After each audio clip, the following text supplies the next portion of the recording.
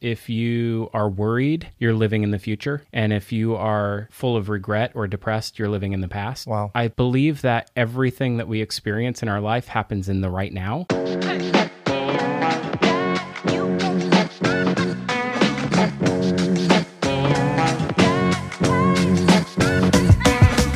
Welcome to the Live, Lead, Last podcast. I'm Lisa Duvall, and I'm joined by my intentional husband and co-host, James. Hey, everyone. Well, we mixed it up a bit for the intro today, but as always, we're really happy to be connecting with you wherever you are and whatever you're doing. I think podcasts are the ultimate multitasking tool. You can be exercising, driving, cleaning, or maybe some other activity and still be listening and learning. Hey, James, you just returned from a quick trip. Yeah, I just returned from going back to my home, Columbus, Ohio. Dad has been dealing with some health issues, so I was able to spend a couple days with my mom and dad and family, eat some Donato's pizza and Grater's ice cream, which is always great.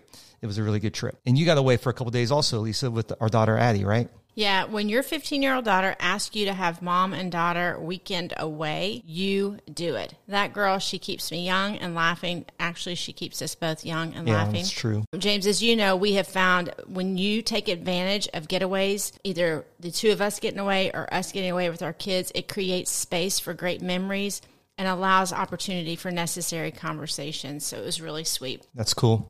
Okay, so a few weeks ago, you had a great conversation with a friend of ours, Philip Jackson. We have known Philip for around 15 years. He and his wife, Jackie, have two beautiful girls, and as a couple, they really are a power union. Philip is a podcaster, speaker, and chief commerce officer at Something Digital, a full-service e-commerce agency. Yeah, he has over 15 years of experience creating unique online customer experiences. He has both built and managed digital audiences for some of the world's most recognizable brands. Philip has an engaged global audience topping more than 100,000 monthly active listeners across 4 retail and digital commerce-focused content properties. All of that, James, is all the things I do not know how to do. That's true. I love people, but computers and all e-commerce, it's a stressor. So obviously he's pretty brilliant. The topics you discussed during your conversation are really powerful, and I know they will be both encouraging and challenging for our listeners. So let's jump in. Hey, Phil, it's so great having you on the Live, Lead, Last podcast. Thanks so much for being a part of it, man. Yeah, of course. Well, thanks for having me. And man, I'm really looking forward to sharing a little bit with you. It's been a long time since we kind of unpacked a story a little bit. We've known each other for a while, but I can't wait to dig in a little bit. Yeah. So we've actually been friends for like 15 or 16 years. You and your wife, Jackie, actually started serving with me on the worship team at Christ Fellowship at our first multi-site campus back in 2005. And we've stayed connected since then, and your story is pretty amazing. So I actually want to jump right into your story, and it's super inspiring, and I'm excited for people to hear it. I want to tease it just a little bit about what can happen when somebody becomes very intentional about the way they live their life. You've actually lost 153 pounds, which by itself is super amazing. Correct me if I'm wrong. You didn't go like on the Biggest Loser program. There was no miracle drug or surgery involved in it, right? This is just dedication and intention that really you reshaped your life. It's funny because for those who were closest to me through the process, I think it was this long, gradual, slow change that people sort of woke up one day and was like, whoa, what's going on with you? You're like changing like right before our eyes. And then everybody wants to know, like, how'd you lose the weight? Yeah. And it's so funny because like everybody knows how you lose weight. Yeah. There's no secret. That's true. Well, before you get into how you did it, I'd love if you can go back and just share a little bit of your story, some of the history that led up to the moment where you're like, I got to change things in my life. So just give us some context of how you got to the point where you knew you needed to change your life, lose some weight, and obviously there were some other things with that, right? Well, just a little bit about me. I grew up in a Christian household. My dad was a deacon at First Baptist Church of Apopka in Central Florida up in Orlando suburbs. My parents were very active in church. My mom taught Sunday school. So I grew up with a really strong relationship with God and present in my family and present in my home life. I sort of grew up with this idea I would be in full-time ministry. And it's so funny that I let the devil, very honestly and it's like transparently, sort of work in my life through a series of disappointments over the years years with this idol I had of being in full-time ministry. And those series of disappointments sort of layered on over the years and created a lot of resentment in my life. And letting those resentments sort of build up and finally like actually addressing them in recovery programs, but letting those resentments build up in my heart eventually sort of made manifest in my body.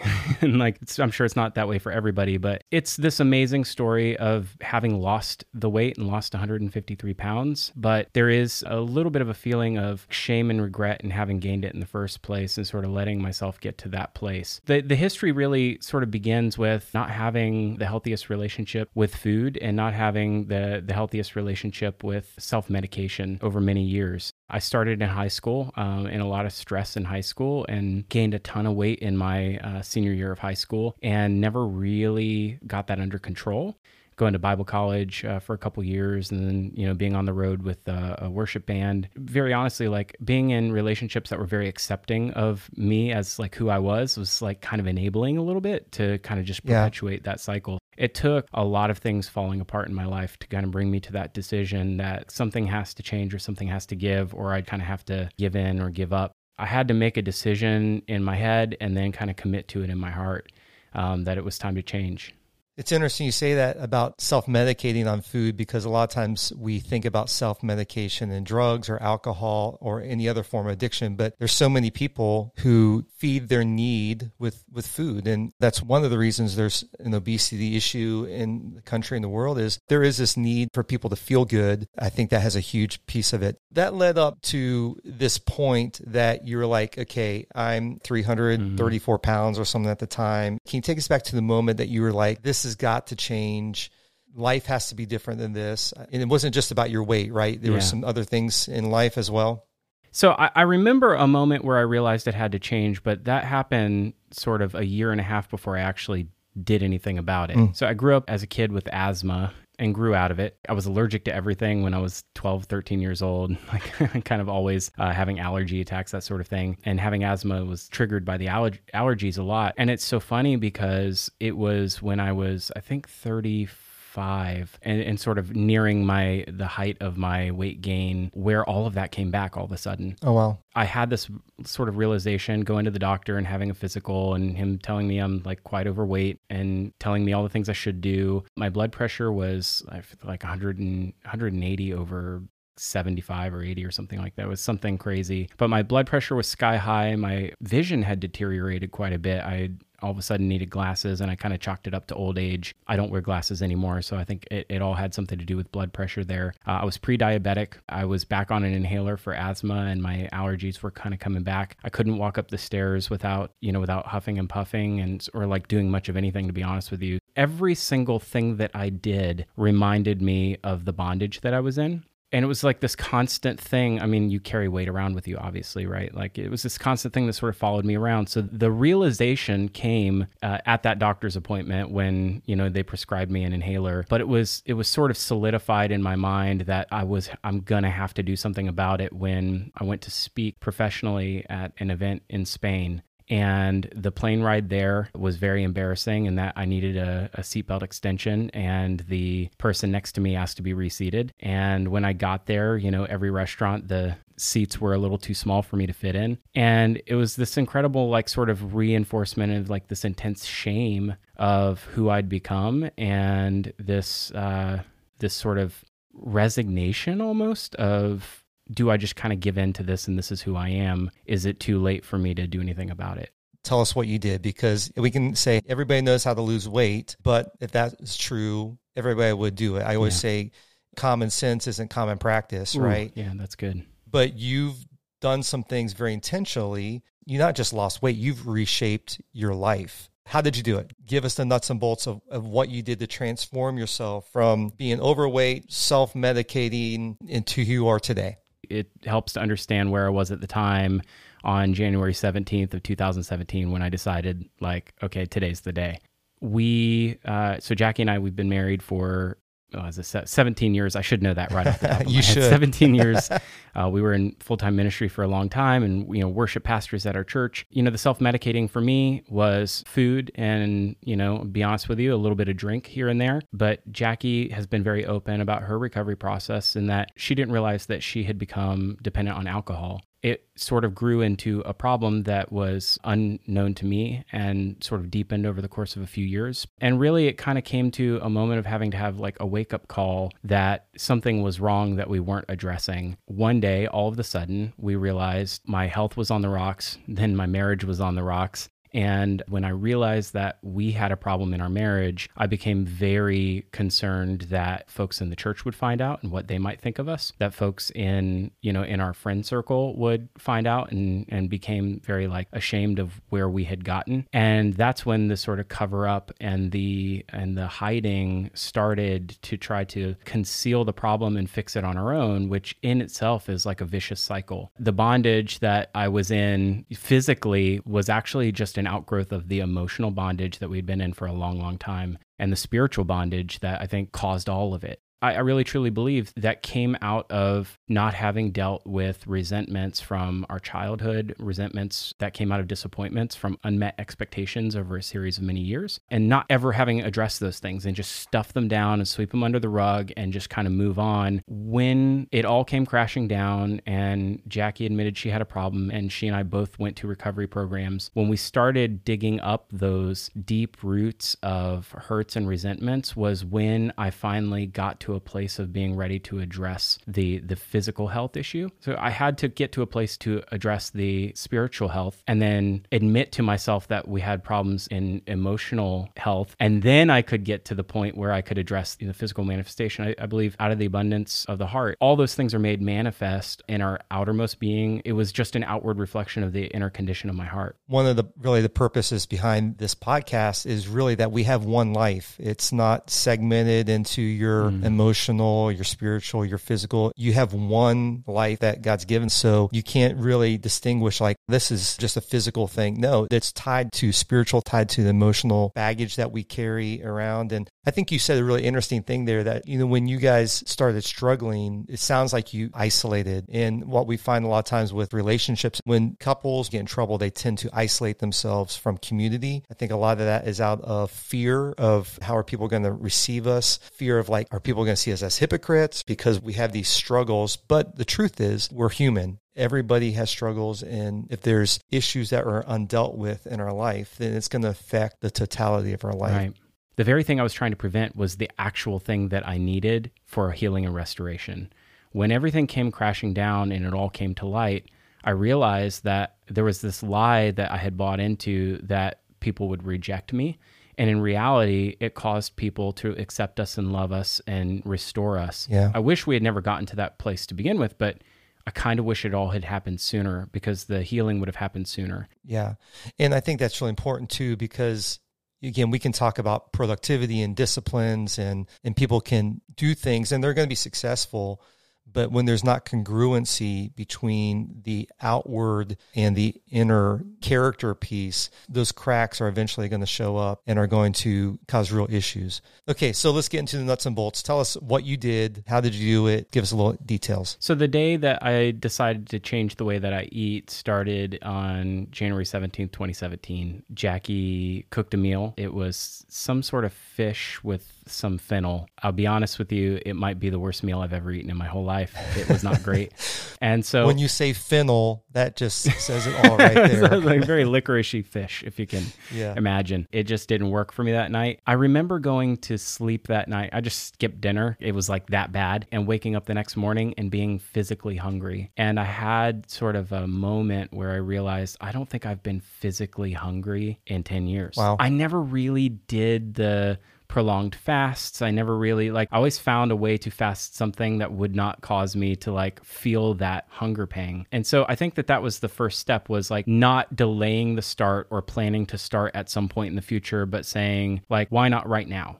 That was the kickoff, was one really truly awful meal. That might have been the thing that sort of kicked me off, but I didn't really have a plan to follow. And so I spent a couple months trying to do keto. But after a couple months' time, I realized this is not sustainable. I cannot live like this forever. Yeah. Eventually, I found an app called MyFitnessPal, which is really just a food journaling tool that has a lot of pre-programmed foods for calorie counting. I found that daily food journaling was very helpful for me, and it was very cathartic because it was something tangible I could do every day to tell myself I was doing the plan. Even if I messed up, I was still journaling it. I wasn't hiding it from myself or like denying the fact that I messed up on a certain day. The thing that I was trying to do was track what I was eating and not necessarily influence the decisions I was making. You know, when you're 334 pounds and you want to lose a little bit of weight, it actually doesn't take very much. You can still eat 3,000 some calories a day and still lose weight because of the way your metabolism works. So at the beginning, I'm losing lots of weight because I'm like, oh, man, this is super easy. Why doesn't everybody lose weight? I should have done this a long time ago. I didn't know I could eat McDonald's and still lose weight, so. But that's true, right? Like you could. So that was the first step for me. It's the beginning of what I consider to be like a virtuous cycle, because these things all feed on each other. Eating correctly alone is not enough. Exercising on its own is not enough. And for me, spiritual discipline on its own apparently wasn't just enough to get me into like that whole mind, body, soul fitness that I'm in now. Yeah. Well, there's so much there, even on the tracking piece. I also use MyFitnessPal. It's such a great tool, and I'll put that in the show notes for everybody. But in any aspect of life, if you're wanting to get control over your finances, you have to track what you're doing. What you can't measure, you can't manage. And That's so, right. if you're not measuring the intake that you have on food and can't really manage and calibrate, whether it's food, money, exercise, I'm a huge believer in tracking pretty much everything. Okay, so we talked a little bit about tracking food. Let's get to the stuff that nobody wants to talk about. What was your exercise regimen? The app thing was working out really well for me. And like I said, I was a couple months into the journey and I felt like I had formed a little bit of discipline. And I had a friend who was a runner who basically said like, anybody can be a runner. And I told him he was full of crap. I said, I don't believe that to be true. Like there's genetics that come into play. Like there's all kinds of things that would prevent me from being a runner. I've never been athletic, not once in my life. So he just suggests, he's like, I think you should try out this app. You like doing the app thing. You should check out Couch to 5K. It's like a run walk program that you do 3 days a week. And at the end of a 9-week stretch, you should be able to run 5 kilometers. Now, I couldn't have told you at the time that 5 kilometers is 3.1 miles, but that sounded insane to me to run 1 mile. Like I'm pretty sure I failed the mile test every time I ever did it in elementary and high school. I've never been athletic. I just can't not stress that enough. But I thought I'd give it a shot. In March of 2017, I went on the first run walk and it was awful. It felt terrible and I didn't like it at all. And then everything hurt afterwards. But what's really interesting? When I got home and I took a shower, I was way less prone to want to eat something bad to undo the work I had just done. I realized something in there, that this is a really amazing accountability tool to myself. Not only do I have a plan that I can follow that tells me whether I'm doing good or not, but I have something to aspire to. So it gives me like a future goal, but not so future that it's unattainable. Like 9 weeks is a pretty reasonable amount of time to see something improve. And I just kind of committed myself, I'm going to do this for 9 weeks and see where it goes. And there were certainly days where it just wasn't working for me and it was like really hard and I felt like I just wanted to give up. But when you finish exercising, you kind of feel amazing. And so in my mind, it just reinforced the other good habit that I was trying to build. And I really truly believe that those things have to work sort of hand in hand. You can't do one in a sustained way without the other. So I've now heard the phrase, you can't outrun a bad diet. And I really believe that to be true. So that's sort of how it started. I remember my graduation date of Couch to 5K was, I believe, May 21st of 2017. After that, I realized if I can do this, I'll bet you I can do something bigger. Yeah. You've ran at least one marathon now, right? Yeah. I've run a marathon distance a few times. Okay. I kept setting loftier goals. Right. Apparently, they have a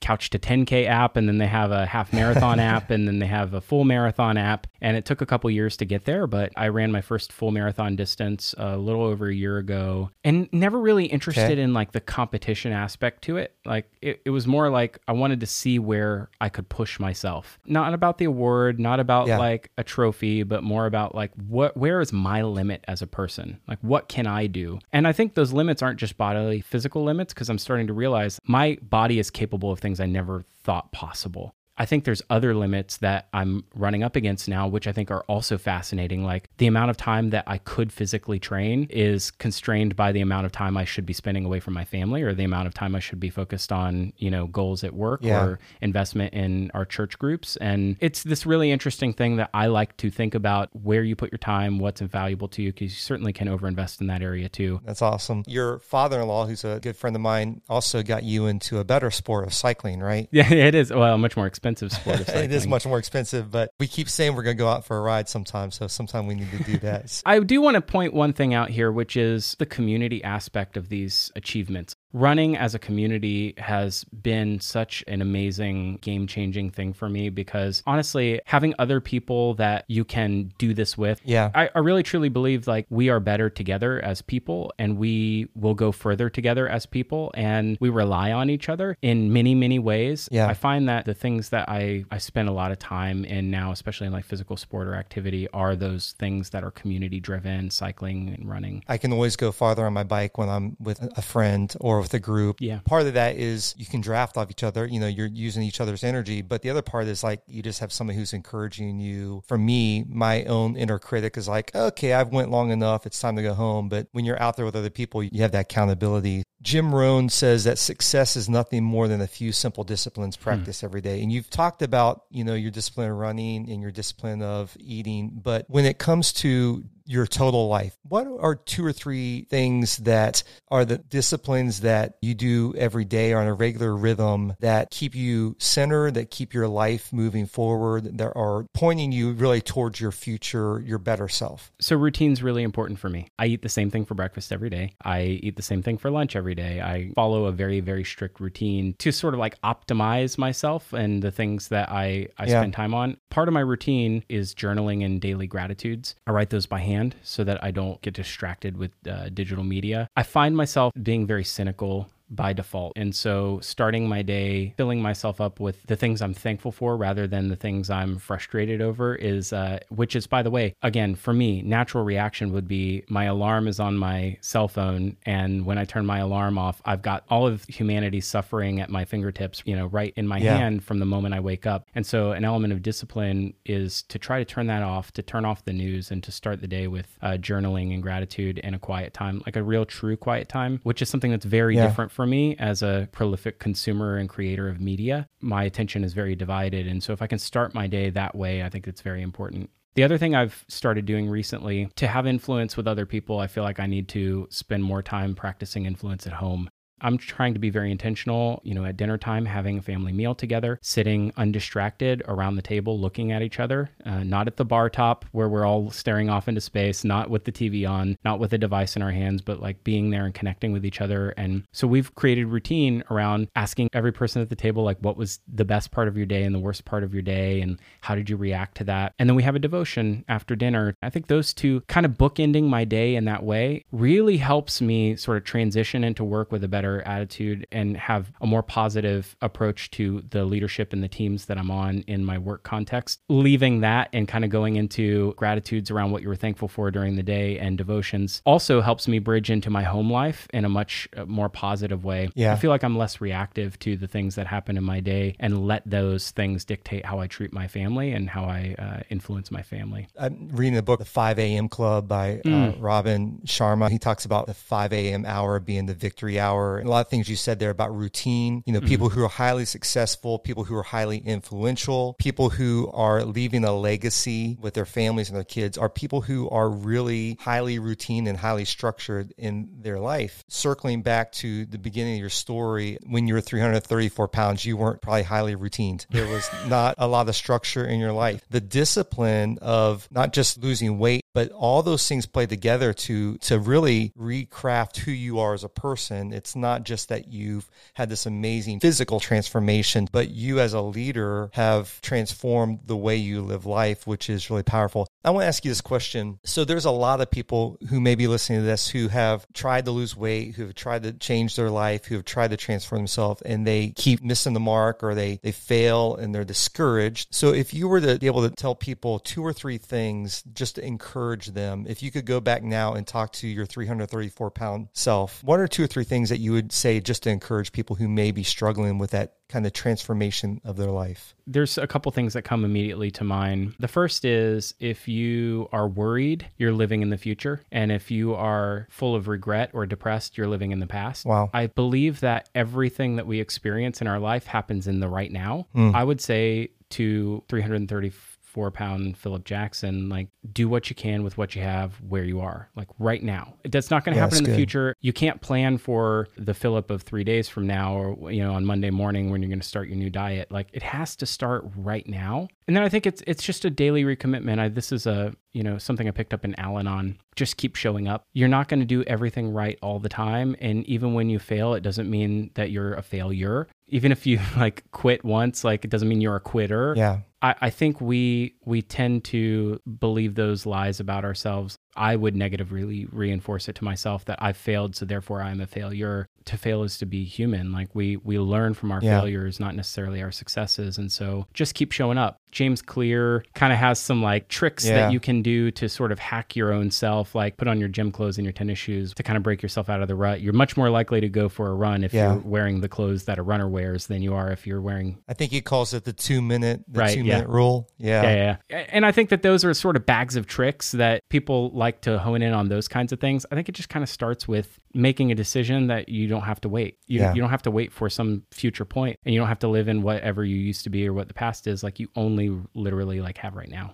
As you were saying that about failure, one of my favorite quotes about failure is that failure is a bruise, not a tattoo. And so many times people feel like they blow it or they fail, and it's like this stamp that can never get away, but it's just a bruise. And if you realize that, you can move forward. Phil, this has been amazing. I wanted to share this quote with you. Success is never owned. It's only rented, and the rent is due every day. And I just want to say that it's been amazing to watch your journey and your transformation, and you truly are paying the rent every day. You're going after it. I'm a huge fan and champion of what you're doing, and not just in your personal transformation, but in leadership and watching your journey. So if listeners want to learn more about you, where would you send them online? As much as I try not to be on social media, I do a lot of work on social media. So you could follow me at Phil Winkle on Twitter and connect with me on LinkedIn. I share a lot of what I work on LinkedIn. I also run a couple podcasts. If you'd like to tune into something that's probably, a little more esoteric and heady than you're used to, I run a podcast called Future Commerce, where we talk about a modern company treating customers with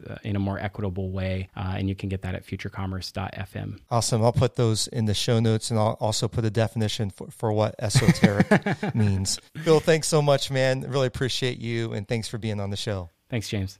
Thank you, Philip, for such great insight, such great wisdom and takeaways. It's really awesome to see the way you've transformed your life. James, you mentioned that Phil didn't use any gimmicks or special diets. I remember watching on social media him just melting the pounds off and transforming into a different person.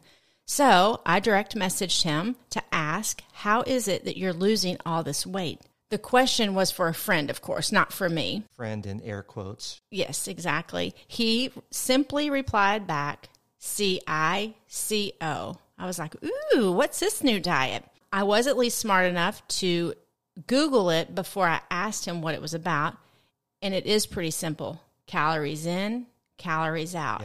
I was really wanting something a little bit more easy than that. Unfortunately, not everyone can do simple, daily, mundane tasks over time to get the results Phil has, but he is an inspiration for sure.